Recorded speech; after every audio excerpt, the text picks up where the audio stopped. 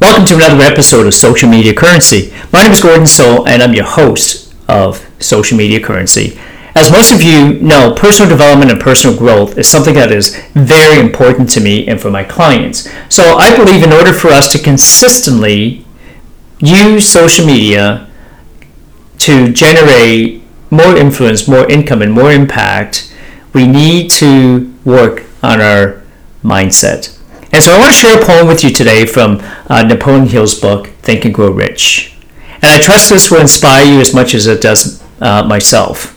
So here we go. It says, I bargained with life for a penny, and life would pay no more. However, I begged at evening when I counted my scanty store. For life is a just employer. He gives you what you ask. But once you have set the wages, why, you must bear the task. I worked for a menial's hire only to learn dismayed that any wage I had asked life would have willingly paid. Thank you so much for listening to another episode of Social Media Currency. Until the next time, have an amazing, amazing day.